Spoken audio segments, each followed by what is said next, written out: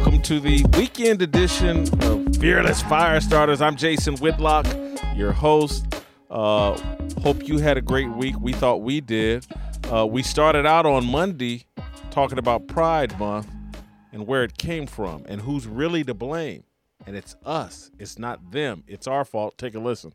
All right. The in-your-face sexual depravity showcased at the LGBTQ plus Pride celebrations acts as a mirror for the rest of us. It's a reflection of the culture Christian heterosexuals built, tolerated, and or enjoyed the last 60 years. We allowed the centering of our sexuality in all aspects of American television, music, cinema, art, and culture.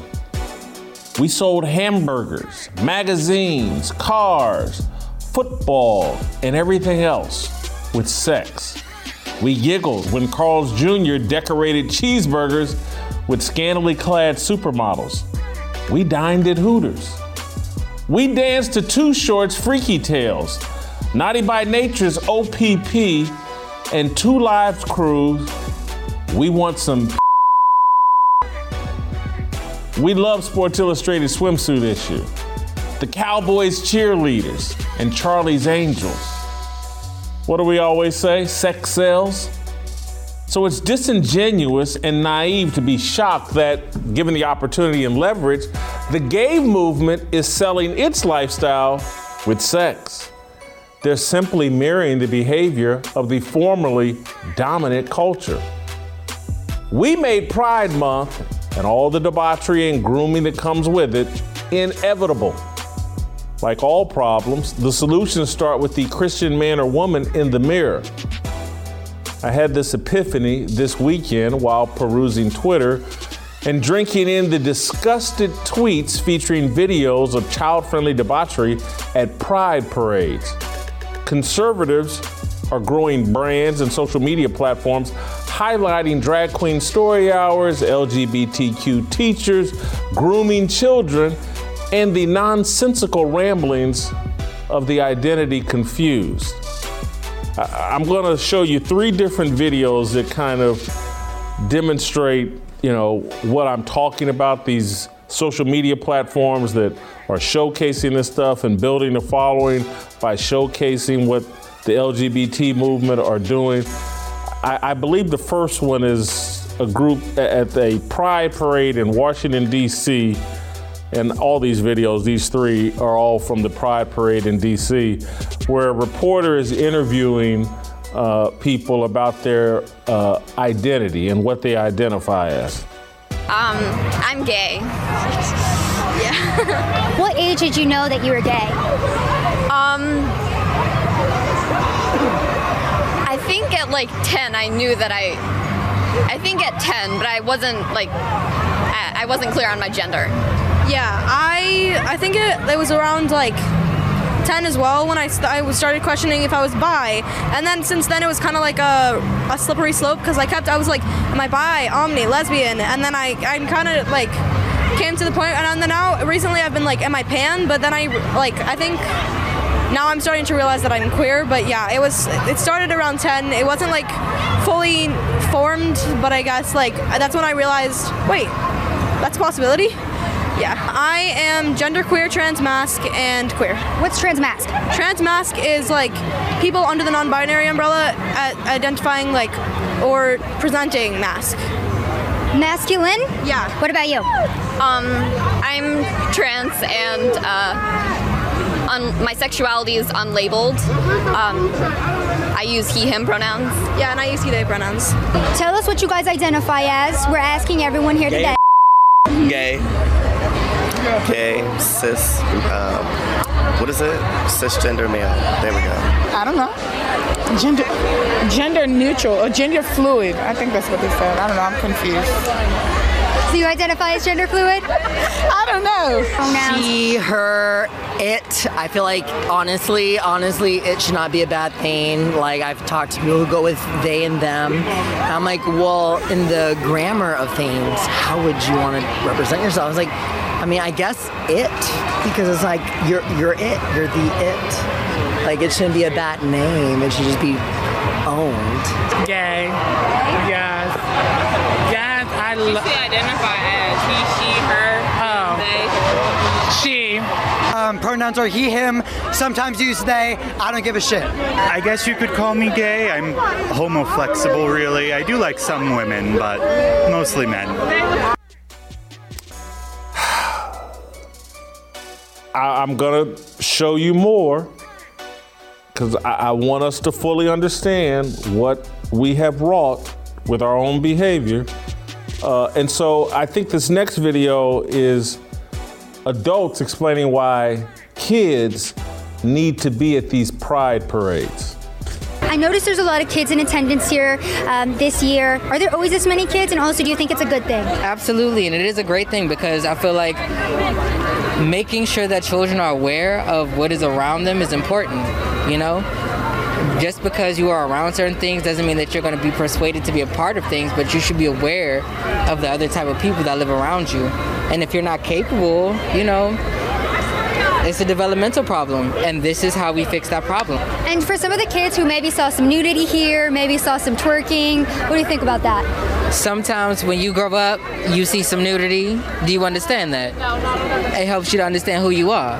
Sometimes you're going to see some twerking. I absolutely love it. I work at a Montessori daycare, and we are very open sexuality based with our children. We have several children that are non-binary, very queer, and it's just a beautiful community, so I love to see it here as well. They get the chance to see such a diverse culture. They get the chance to be open to whatever their body or their mind is telling themselves. They get to learn that at such a young age, and I love that for them. A lot of people like that are claim to not be homophobic say that like they shouldn't get their kids involved. They shouldn't get kids involved with this type of stuff. But I think that like it should be adding little kids to it. It kind of helps normalize pride. I like am so excited for our future because I know that it's going to be way more open and like accepting. And I'm really like happy that I see children here all the time. I think that need to be showed from when they're young to be accepting of stuff. So I think it's a good thing. Honestly, I feel like your kids should understand that it is actually okay to be who you want to be at your age. And it gives you that time through puberty to understand if you're not that person. I don't really have an opinion either way. Kids need to know these identities exist. And I haven't seen anything I'd say that's outrageously inappropriate today.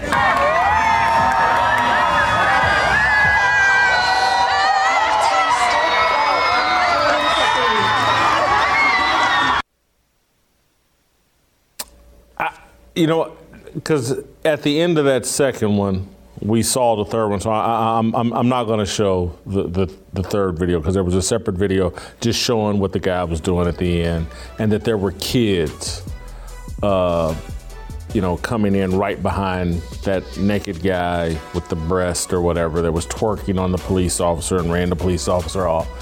It's. I mean, this weekend I asked myself, why are gay people behaving this way? Why does it seem like their life mission is to shove their sexuality down all of our throats?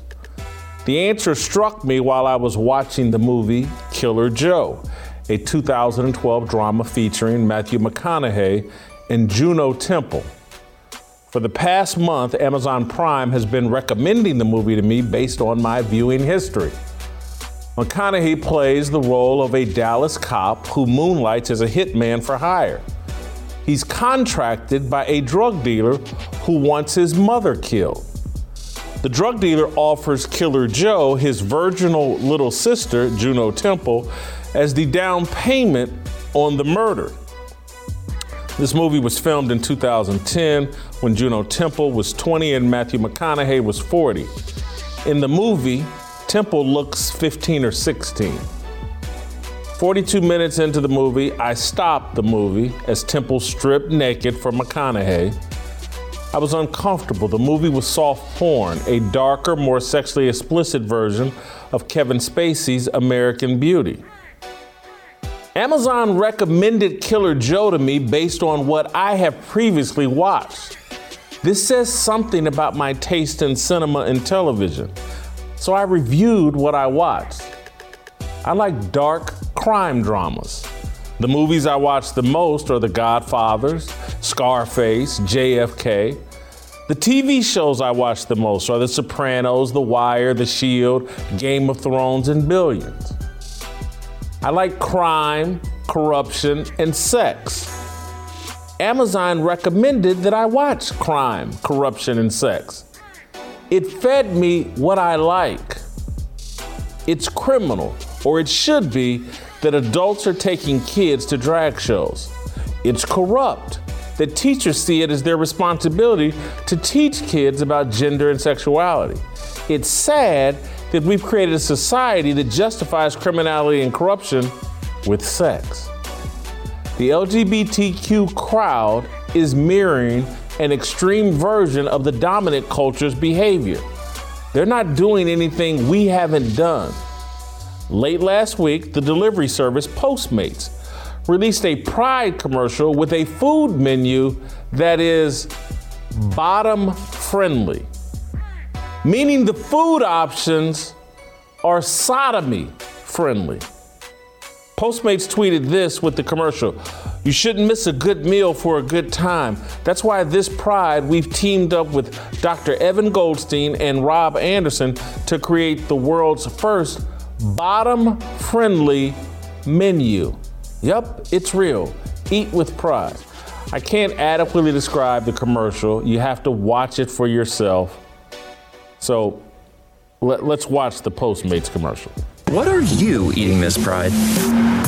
Well, if you're a top, it seems like you can eat whatever you want. But if you're a bottom, you're expected to starve? Aww. Not this Pride. Introducing the bottom-friendly menu from Postmates. We teamed up with Dr. Evan Goldstein from Bespoke Surgical to bring you a menu of bottom-friendly foods backed by science.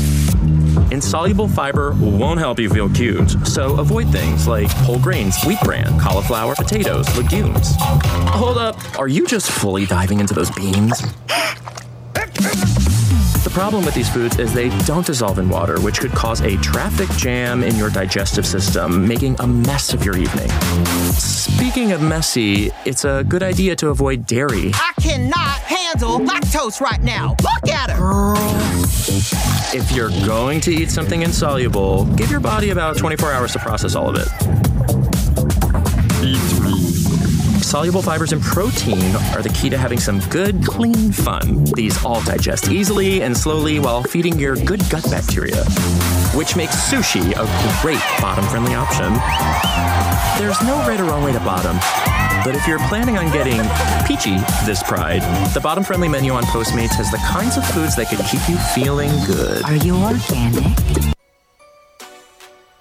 I get it. I understand why you're repulsed watching the commercial. I certainly was when I originally saw it. But we have mainstreamed immorality.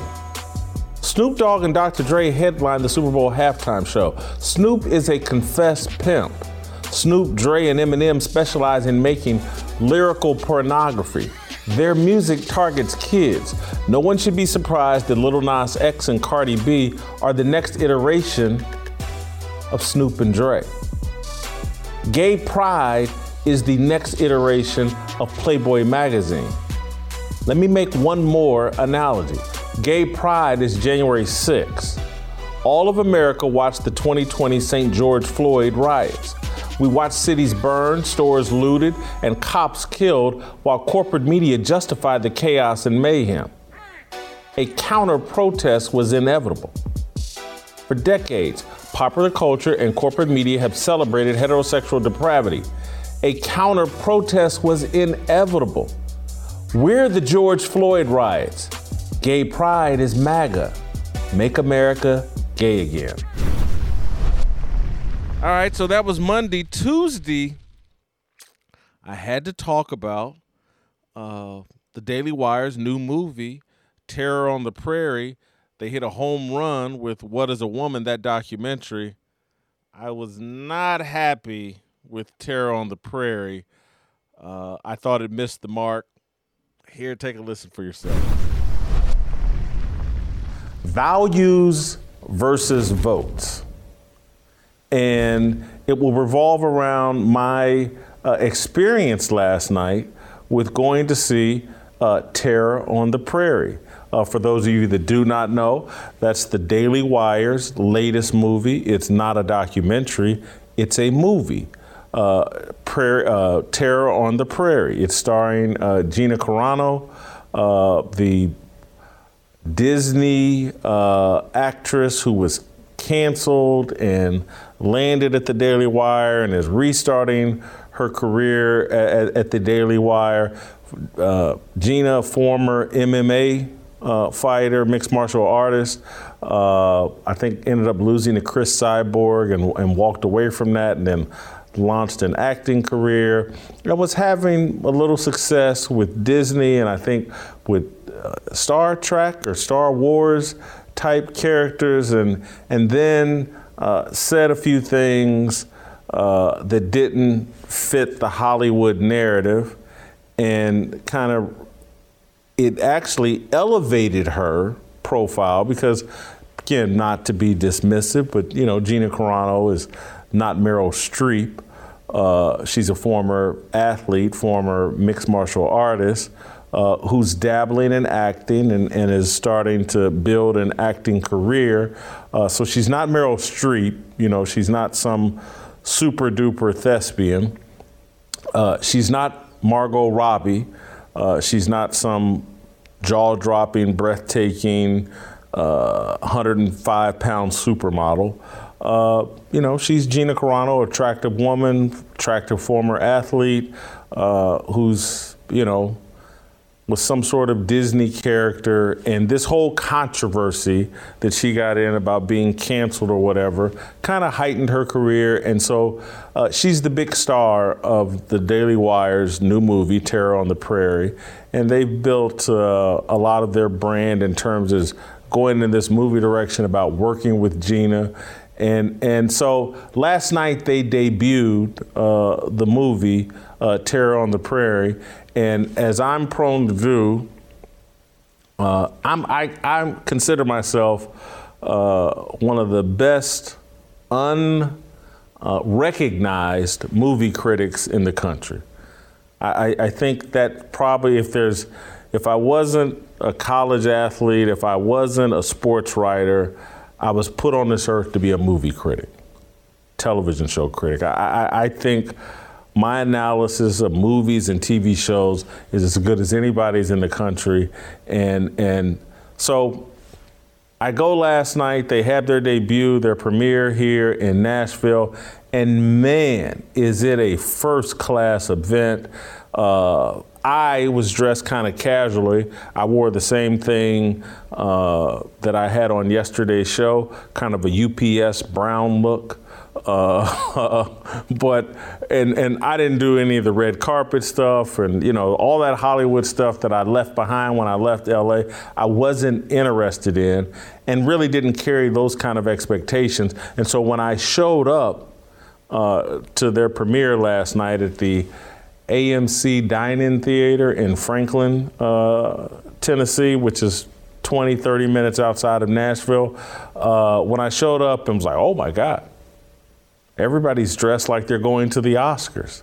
And I mean, the women were dressed spectacularly and beautifully, and men were in, you know, tuxes and suits. And it was a great event. And particularly, you know, look, Nashville's got a lot going on. This area's got a lot going on. But this felt like a Hollywood premiere. And I was like, man, this is big time. They're taking it seriously. And obviously, we've seen the Daily Wire and their conversations about disrupting Hollywood, disrupting Disney, and creating culture so that you can impact the culture. We knew aspirationally that they want to have major impact on American culture. They want to take on the giants of all giants. And coming off the success of the What is a Woman documentary, they had a lot of great momentum going into this movie last night. What is a Woman came out, 2 weeks ago, and is even with my little small quibbles, I have to acknowledge, like, What is a Woman? Fantastic piece of content, groundbreaking, disruptive. Would I like to have seen them include the biblical aspect? Absolutely. But no one can deny that documentary is awesome and fits the Daily Wire brand. The Daily Wire is a disruptive organization. It's being disruptive in the media space. The Daily Wire, I believe, over Facebook has more traction, more reach than the New York Times or any other media outlet. Their stable of talent is second to none. With Ben Shapiro and Matt Walsh, who I've already mentioned, Andrew Klavan, Michael Knowles, Candace Owens. They're being very, very disruptive in the media space, in the political media space. And What is a Woman? So I'm kind of reluctant to say this because it's being disruptive in the documentary space. But Terror on the Prairie, not disruptive. And so I want to start here and play the movie trailer because this is a Western movie starring Gina Carano. I would say it's set in the 1870s, I believe. I love Western movies, so let's go ahead and play the trailer just to give you a little taste. Like, this is a big budget Western movie featuring Gina Carano, who they are promoting as their star of their film industry. Let's play the trailer.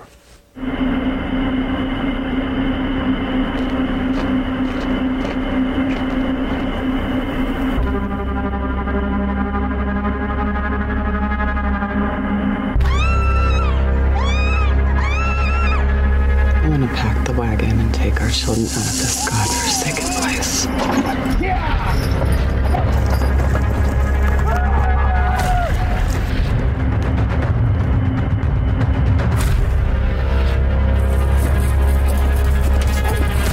You move, you die.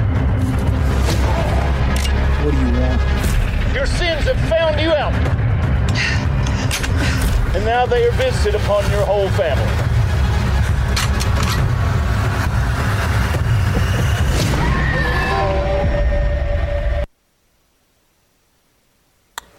Giving you a little taste of the trailer.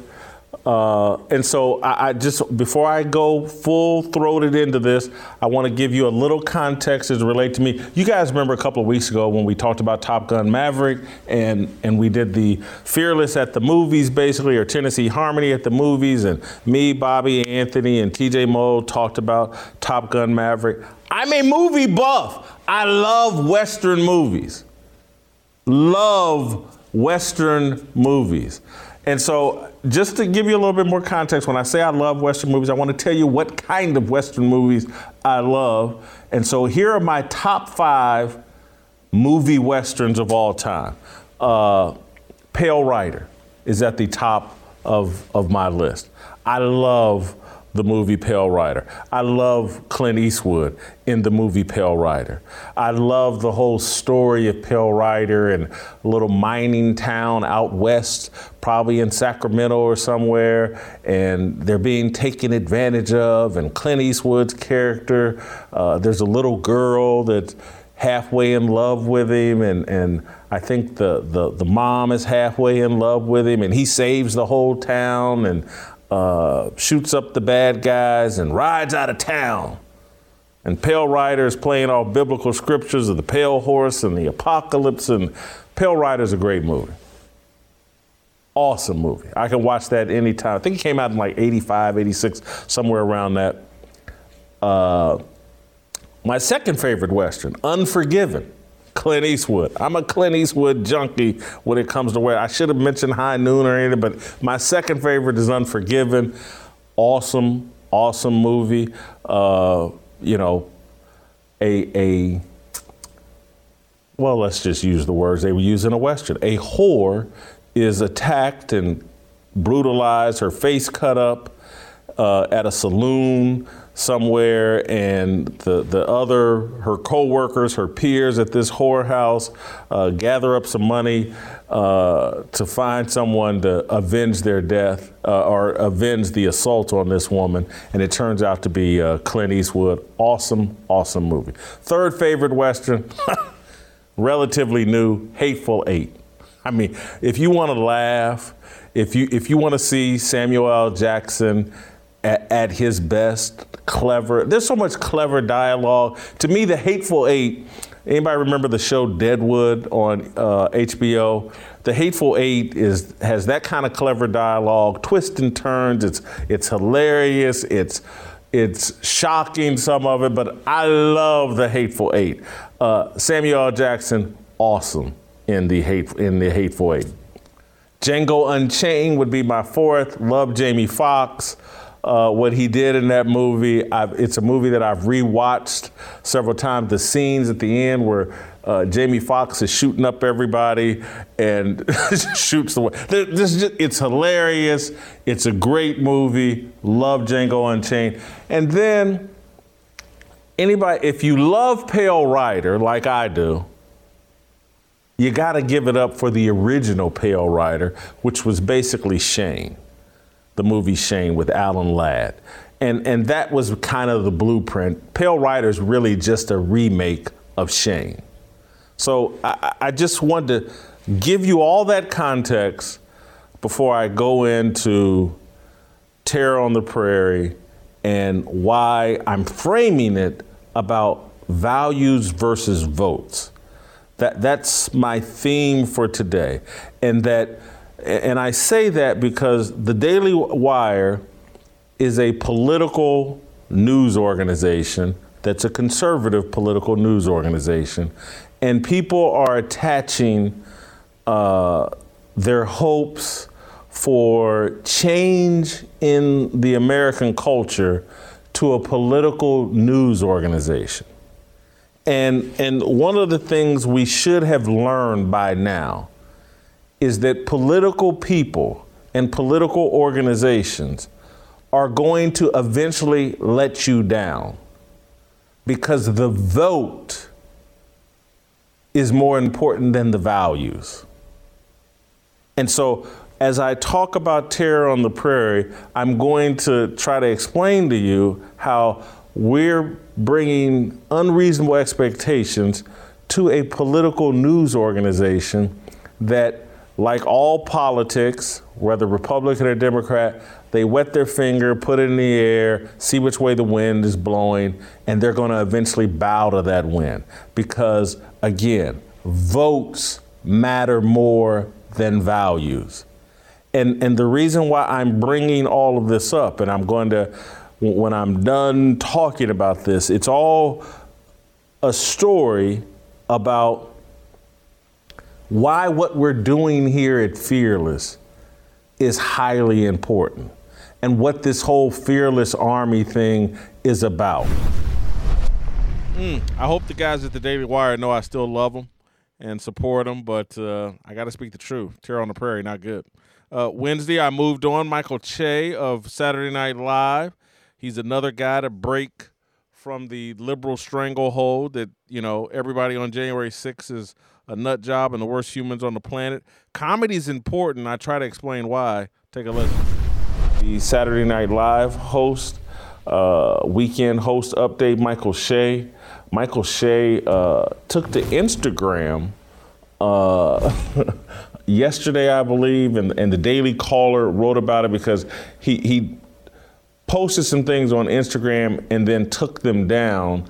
But it's very interesting what he put out there originally, and I don't know if it's a gimmick, if it's a publicity stunt, but here's the thing that caught everyone's attention, what he posted on Instagram, and I know I'm gonna lose a lot of customers for this one. January 6 hearings, poof, more like January sick, S-I-C-K, of hearing about this crap. So he knows this is going to be controversial. He knows he's supposed to stick to a script. He knows that This is going to bother the left and perhaps jeopardize his standing if he goes off the script and says, look, the January 6th thing is a joke, this hearing, and then after he deleted that, he went on to further post some other things trying to clarify. One is smart fans know exactly what side I'm on and how I feel about all this. I mean, enough is enough. We're being failed. I'm watching these hearings and I'm seeing the same thing you're seeing. And I'm just like, is anybody seeing this? Then he posted, sorry, I know I can lose a lot of my endorsements for saying this, but America, you know what to do already. It's unclear. And then, I'm sorry, this is the Daily Caller saying, it's unclear whether Shea's smart fans will ever understand how they mock him for his punctuation. He later goes on to say, people are saying I'm still being too vague about what side I'm on, so let me say it plainly in all capital letters. We, need to wake up, or we are going to lose this country. Michael Shea is trying to come out of the closet as MAGA. He's saying the same things. Now, is he being authentic about it, or is he following the lead and looking at the success of people like Bill Maher, who has turned his Real Time on HBO show into must-see TV every Friday because he has been consistently pounding the left. He's been consistently cracking jokes and building an audience and a following of everybody by being more fair with his comedy. I say this is important. Comedy is important. Comedy is a gatekeeper of truth. And that's why I connect comedians and clergy. They're supposed to be gatekeepers of truth. They're supposed to take to the public square and say things that are truthful and uncomfortable for others to hear so that we all can enjoy freedom of speech and we can all talk about the real issues affecting America. Great comedians are really smart. That's what George Carlin, these guys are geniuses. And they're geniuses at spotting the irony in life. And they're geniuses at calling out the establishment and taking on people with too much power. That's where Dave Chappelle has been operating in this space as it relates to the LGBTQ transphobe issue. Bill Maher has been coming out of the closet. It feels like he's been red-pilled. And now we have a guy on Saturday Night Live. Saturday Night Live is like the choir for the Democratic Party, for leftists, for atheists, for all the people that are trying to tear down America. They only crack Trump jokes. They've left Biden completely alone for the most part. And what we're seeing from Michael Shea and from other comedians, it's too irresistible to not go at the other side. They've made such clowns of themselves. And to me, this has all been very predictable because you take Donald Trump away. You remove him out of office. And that's why they should have never done what they did at the election, because the left has nothing without Trump. Without Trump in the White House and them constantly bashing Trump and blaming everything on Trump, now the left has to actually defend the things that it's doing, and it doesn't stand up, and comedians are finding it irresistible.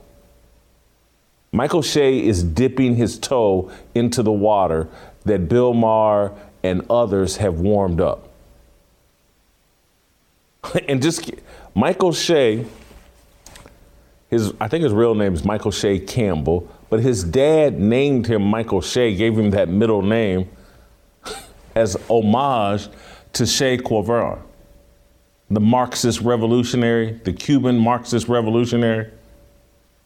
Again, that's never been who Michael Shea says he is, but that's what inspired his name and his father. So he comes from people that celebrated Marxist revolutionaries, but things have gotten so bad here in this country, and so obviously bad, and things have become so farcical on the left that he can't resist the temptation of going after the January 6th committee, the January 6th hearing, and what a farce it is, and how we're demonizing people, wasting all this money, holding this TV charade up, because the left has nothing other than Donald Trump. That's what the January 6th thing is all. Don't talk about inflation. Don't talk about rising crime. Don't talk about a baby formula shortage. Don't talk about the stock market crash.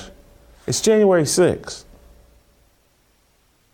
The people that stormed the Capitol, that's the worst thing, and we must get to the bottom of that.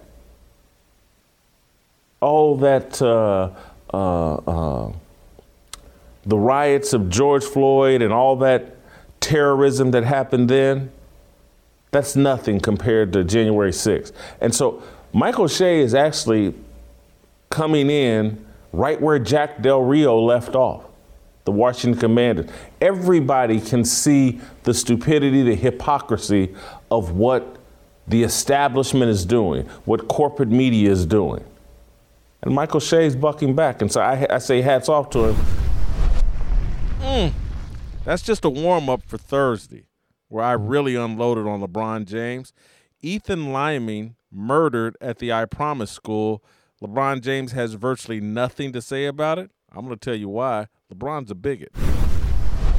5 years ago, LeBron James claimed a vandal spray painted the N-word on the gate of his Brentwood, California mansion. At the time of the alleged incident, James and his family primarily resided in Cleveland, and James was in Oakland participating in the NBA Finals. James's employees removed and painted over the racist graffiti before police arrived and could investigate. Nevertheless, when discussing the crime from the NBA's highest platform, James analogized what he and his family experienced to the mother of Emmett Till, the 14-year-old black boy murdered in Mississippi in 1955 for whistling at a white woman. Here, let's take a listen to LeBron James speaking at the 2017 NBA Finals. I mean, as I sit here on the eve of, on the eve of one of the greatest sporting events that we have in sports, race and what's going on comes again, but it just goes to show that that racism will always be a part of the world, a part of America, and hate, in America, especially for African American, is living every day. And I think back to Emmett Till's mom. Actually, it's kind of one of the first things I thought of, and the reason that she had an open casket is because she wanted to show the world what her son went through as far as a hate crime and, being black in America. So it's like it doesn't, no matter how much money you have, no matter how famous you are, no matter how many people admire you, being black in America is tough, and we got a long way to go, for us as a society and for us as African Americans until we feel equal in America. So, spray painted graffiti that LeBron James and his family never personally saw made LeBron James think of the pain Mamie Till felt over the murder of her teenage son. James, in my opinion, was lying. The hate he whined about was a hoax intended to garner sympathy and elevate his brand as a social justice warrior. I believed that in 2017 when he first said it, and I believe it even more today, analyzing his reaction to the murder of Ethan Lyman in a parking lot at James's celebrated Akron, Ohio, I Promise school. Lyman and his family have far more in common with Emmett and Mamie Till than LeBron James ever will. 2 weeks ago today, 3 men beat Ethan Liming, a 17-year-old honor roll student, to death near an outdoor basketball court at the I Promise School. Liming is white. His accused assailants are black. Liming and 3 friends were joyriding in his car and shooting a water paintball gun. That water paintball gun we're picturing there, they were shooting that out of the car. They stopped at the I Promise School. 2 of Liming's friends, 2 black teenagers, got out of the car with the water gun and approached 4 men playing basketball. According to initial reports, Liming's friends fired the water gun at the men. 3 of the men chased Liming's friends back to Liming's car. Liming, a 6'1" football and baseball player, stepped out of the car and tried to calm the situation. He was attacked. The 3 men beat him brutally. According to witness statements and the police report, the assailants punched and kicked Liming after he was knocked unconscious on the ground. The assailants then allegedly prevented Liming's friends from rushing him to a hospital. The assailants snatched one of the teenagers' cell phones as they tried to call for help, took Liming's car keys, and moved his car to the opposite side of the parking lot. Liming's 3rd friend ran away from the scene and called police. When the police arrived, Liming was dead. Approximately a week later, law enforcement arrested the 3 assailants. They've been charged with murder and sit in jail on $1 million bonds. So let me give you a quick recap of what just happened here. 2 black kids shot a water paintball gun at 4 black men, sparking a confrontation outside a white kid's car. The white kid attempted to calm the situation. The 3 black beat him to death in the parking lot of the school fronted by a high-profile racial justice warrior, the Muhammad Ali of the 21st century. So now you understand what happened. And so here's what LeBron James has had to say about that incident from his Twitter feed. Our condolences goes out to the family who lost a loved one. May the heavens above watch over you during this tragedy. Pray for our community. LeBron's heartfelt, grammatically challenged tweet included heart and crown emojis. There was no mention of Emmett or Mamie Till, no mention of racial hatred or racial justice. 5 black kids got in a fight, and the white kid who initially acted as peacemaker got killed.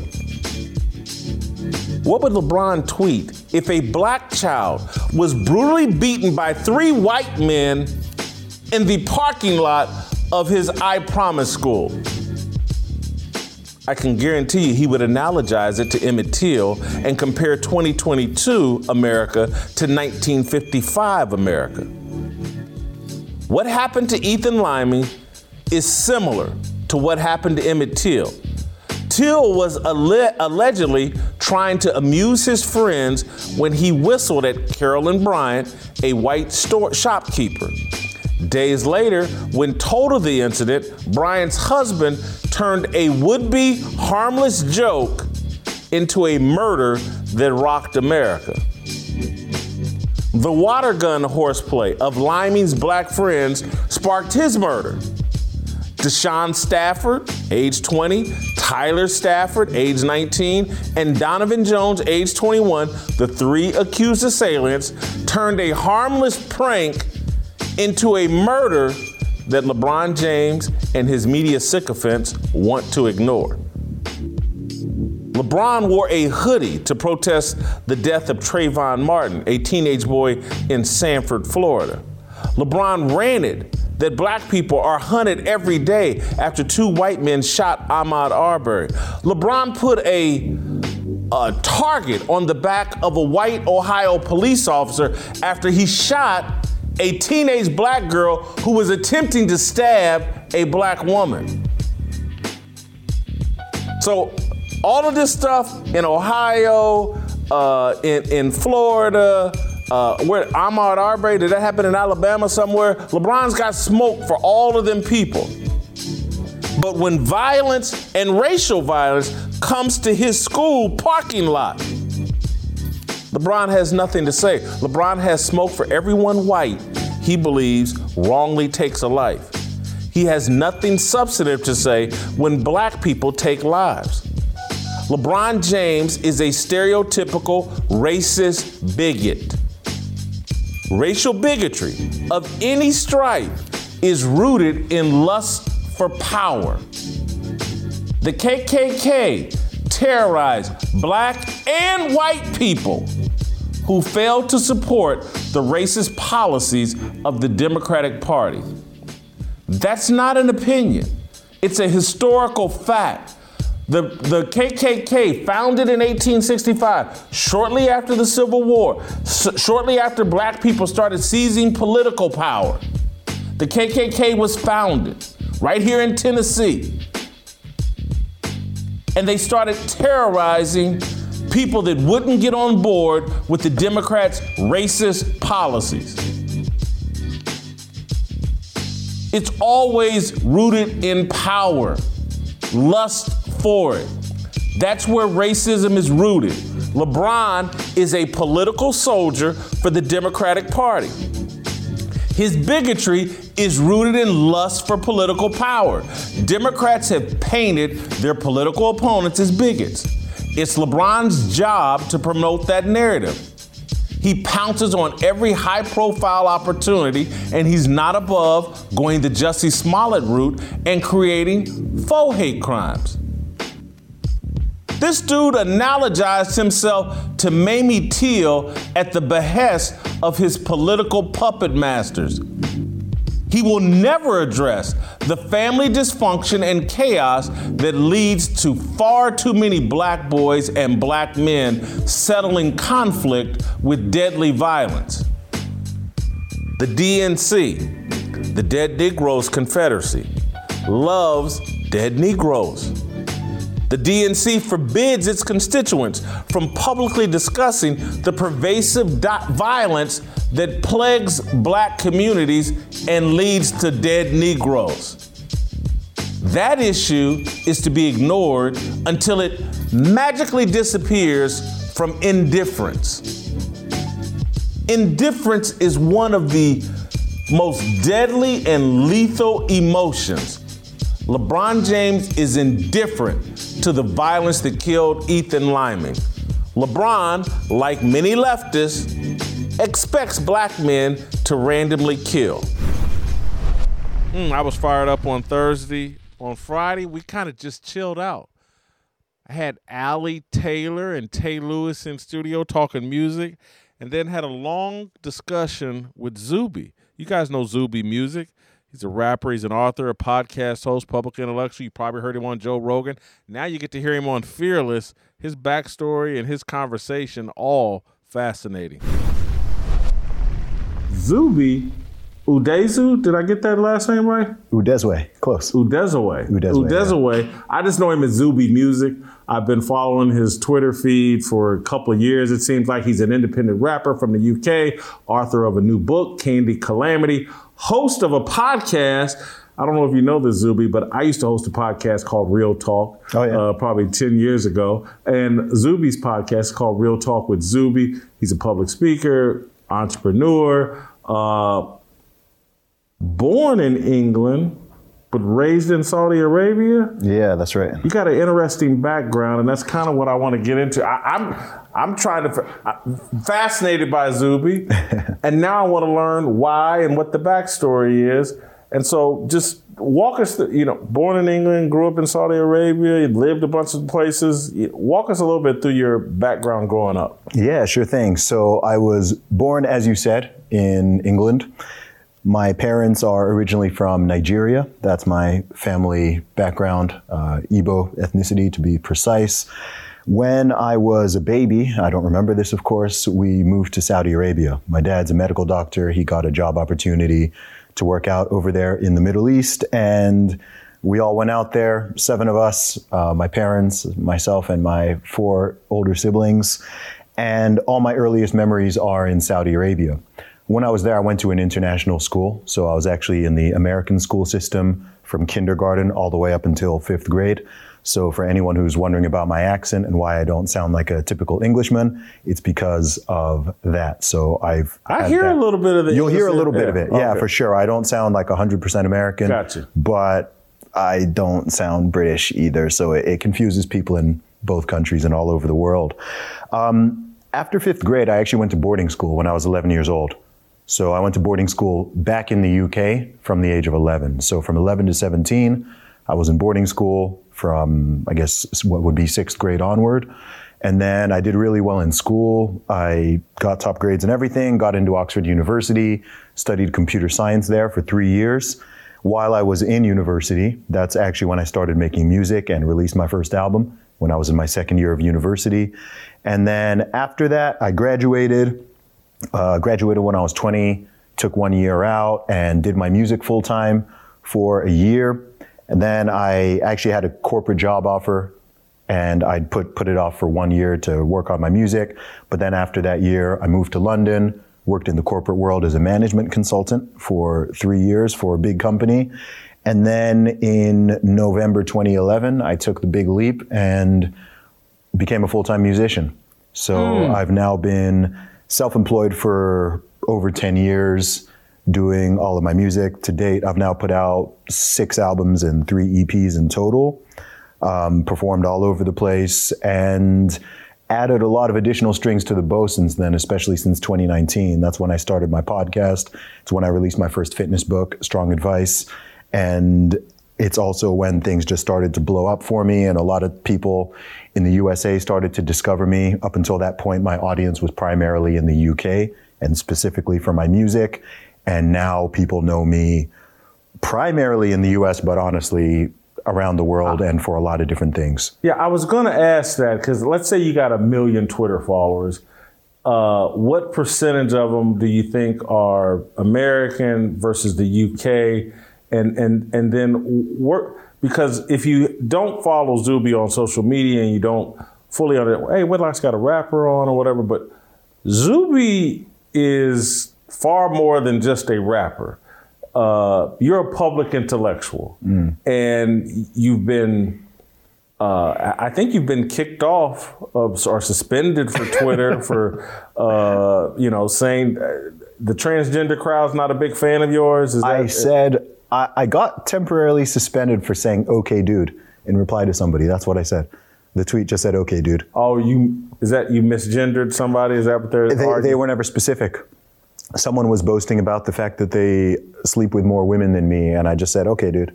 And then a week later, I got an email from Twitter saying that my account had been locked for hateful conduct. And I was like, wait, what's going on here? Initially, I thought it was like a phishing, like a spam message or something. And then I tried to go on Twitter, and yeah, I'm locked out of my account. And the offending tweet is literally, "Okay, dude." And so I thought it was some type of mistake. I appealed to Twitter, and then it got a human review, and they confirmed the following day that I'd violated their hateful conduct policy. So of the 100,000 plus tweets I've put out there, the one that went past the line was me saying, "Okay, dude." And so did you say "okay, dude" before or after you announced you identified as a female and broke some weightlifting records? Yeah. And that stuff didn't get you in trouble? No, that didn't get me in any trouble at all. That was February 2019.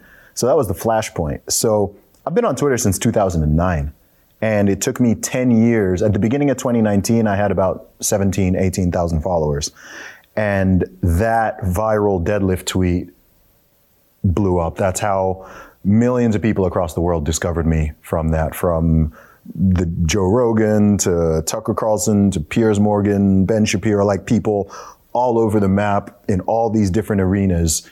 That video was seen by millions and millions of people. So that was the flashpoint where that was like a tipping point where I came onto a lot of people's radars, and then through that, people discovered my music and my podcast and my writing and my general thoughts and commentary. And ever since then, it's just been growing and growing and growing. So if you want to grow your social media account, identify as a woman. Yeah, female privilege. Yeah, that will do it for you. Wow. And so you said in 2019, you had 18,000 followers. Yeah. And now how many do you have? On Twitter, 820,000. Yeah. Across the board, I think about 1.3 million.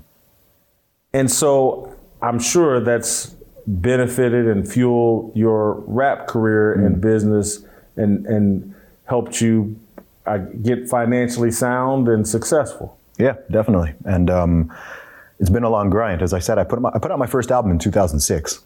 So I think a lot of people don't realize how long I've been grinding on everything I do for. There's so many people, probably 99% of people who know me discovered me in the last 3 years, which is fine. But I think there's a lot of those people who missed out on the decade plus of real hustle that came before all of that. So some people might see it and go, oh, he just put out one tweet and things blew up. And it's like, no. There's a lot of grind that came before that, and a lot of grind that's come after it as well. I mean, that was February 2019. So that could have been a flash in the pan and then faded out and disappeared, as many things do. Lots of things go viral on the internet. But I've been able to maintain and sustain that and really continue to grow my audience and the amount of people I'm reaching through all the different channels of what I do. And honestly, life is really beautiful right now. Things are at a really exciting stage. I've sort of tipped into a whole new phase of my career and my life. And there's no one who does what I do in the combination that I do it, right? I mean, there are rappers, there are authors, there are podcasters, there are fitness people, there are socio-political commentators and so on. But what I'm doing and what I'm building in combination is totally unique. So that's interesting, and there's some trepidation around that, because sometimes I'm like, man, like I don't even know exactly what I'm doing or like where this all goes in the future. Where will things be 5 years from now, a decade from now? It's kind of hard to predict. It's going to be a lot bigger, but I'm grateful to have opportunities like this. I mean, the fact that I'm even in the USA and there are so many people here showing love and wanting to talk to me and work with me on different projects, even just knowing who I am. I mean, I'm an independent rapper from the UK. I'm not someone who had like millions of pounds or dollars pumped into their marketing budget or who was plastered all over TV or anything like that. It's been really, really organic. I used to sell my CDs on the street. That's how it started. I mean, I did that for over a decade. That used to be the main source of my revenue. And then I started doing pop-up shops in different shopping malls in the UK where I'd sell my CDs and sell my merchandise. So the fact that I'm even able to travel around the USA and have all these cool opportunities and build projects and connect with great people in different arenas, for me, that's just a huge blessing. And I don't take it for granted. And I know artists hate to compare themselves or be compared to some other artist, but just help an average American rap music fan, like, is there some American rapper that you'd say, maybe I'm in that lane just to help people understand your musical career? Sure. In terms of my style of music, I found that, I mean, I could certainly say if people listen to certain artists, then there's a good chance they'll like my music. I found that a lot of people who like artists, and there's quite a broad range actually, Tech-9, Kanye West, Nas, stuff like Gangstar,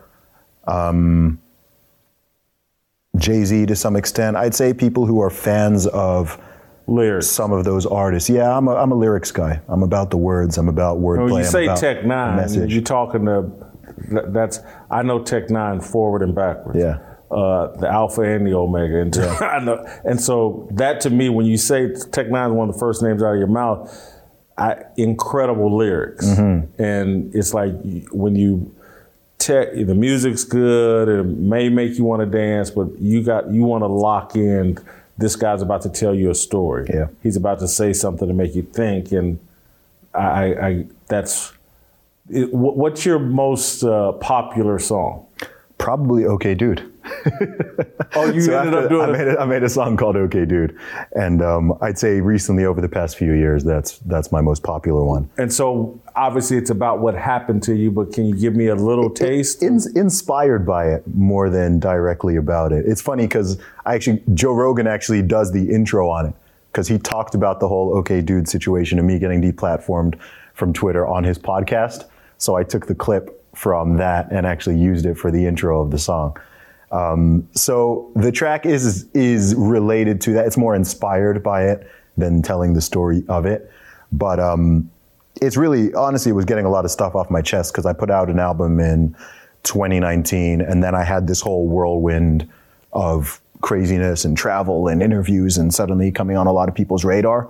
And it's also when I started getting a lot of backlash and flack for some of the things that I was saying, because suddenly I was kind of elevated to this position where you're more visible. So the more visible you are, the more people are going to attack you on social media. So I wanted to just address all of that. So the song goes into a lot of different things and was kind of just like airing out and venting some of the things that people had been saying. So yeah, that's one of my most popular songs. And then, so I listened, your dad's a doctor. That's right. I would imagine your mom's pretty smart too. Very. You're very smart, went to Oxford. It's what do you think about a lot of rap, American rap, is pretty stupid. And you're really smart. Yeah. What do you think about what has happened to rap? Because I'm 55. I was at rap at the very beginning. And I loved rap the most when it was KRS-One and Public Enemy and even an X-Clan and just that whole era where there was a consciousness and it felt like rap was gonna really educate and elevate Black culture, and then it went another direction. And I'm just outsider who obviously probably inspired by American rappers. Yeah. What do you think of where rap music has gone? It's a great question. I'll be honest. I think when it comes to this particular topic, I do think that everybody tends to have a little bit of a bias on it based on their age and what they kind of grew up with. Because nonsense rap has always existed. Unlyrical rap that's just about partying or women or flexing or jewelry and that's always existed. Rapper's Delight is a silly song. Yeah, it's been there. Yeah. So, and there is plenty of deep, conscious, strong storytelling, great lyrics. Now? There is, right? There's also the mumble rap and there's also nonsense and party music. And does any of it get played on radio or anywhere? In the States, I don't really know, to be honest. Yeah. I don't really know how much of it gets played on the radio here. I think that one of the problems with hip hop is that the truth is, I think, and people could have a whole debate about why this is, but a lot of the degenerate stuff is pushed to the forefront in the mainstream. So I think a lot of people, especially if they're not really into hip hop, what they hear and what they judge it on is off a few songs and artists that they're hearing on the radio or in the club and so on, right? Because that's what's popping, right? Like that's what is getting more attention. At the same time, you have got artists like Kendrick Lamar, J. Cole, even Drake to some degree, Logic, and so on, who are selling crazy records, selling out huge shows. So there are artists who are saying stuff and aren't just rapping nonsense, who are doing extraordinarily well, even in that mainstream lane. In fact, they're doing better than the mumble rappers. So I think there's a little bit of bias at play when people discuss this. But I also think that when it comes to any genre of music, and hip hop for sure, you've always got the range. One thing that I tend to take issue with, certainly when it comes to mainstream and what's pushed out there on the big channels, is one of balance, right? I think if all you're putting out there is the gangsta stuff and the stuff promoting drugs and promoting having sex with everybody and how much money you've got and all that, and it's completely lopsided, and that's all, someone just driving in the car, listening to the radio, if that's all they're getting, then I think that's a problem. So I think that balance has certainly shifted over time. I think the balance used to be better in that you could turn on the radio and you'd hear more lyrical rap and stuff with a better message and so on. But I think now they've kind of gone more towards that sort of fast food lane music way. Honestly, the same thing has happened with food as well. There's still plenty of great food out there, but the stuff that is pushed and promoted and you're hearing the ads for whatever, it's typically not going to be the best stuff for you. Now, that's another area I'm an expert on, rap and food. Two areas I know well. All right, listen, go to youtube.com/Jason Whitlock. Hit the likes, hit the subscribe button. If you're a part of the Fearless Army, that means you've left a message here on Apple or somewhere explaining how great the show is. You've given me that 5-star review. We'll see you next week. Love you.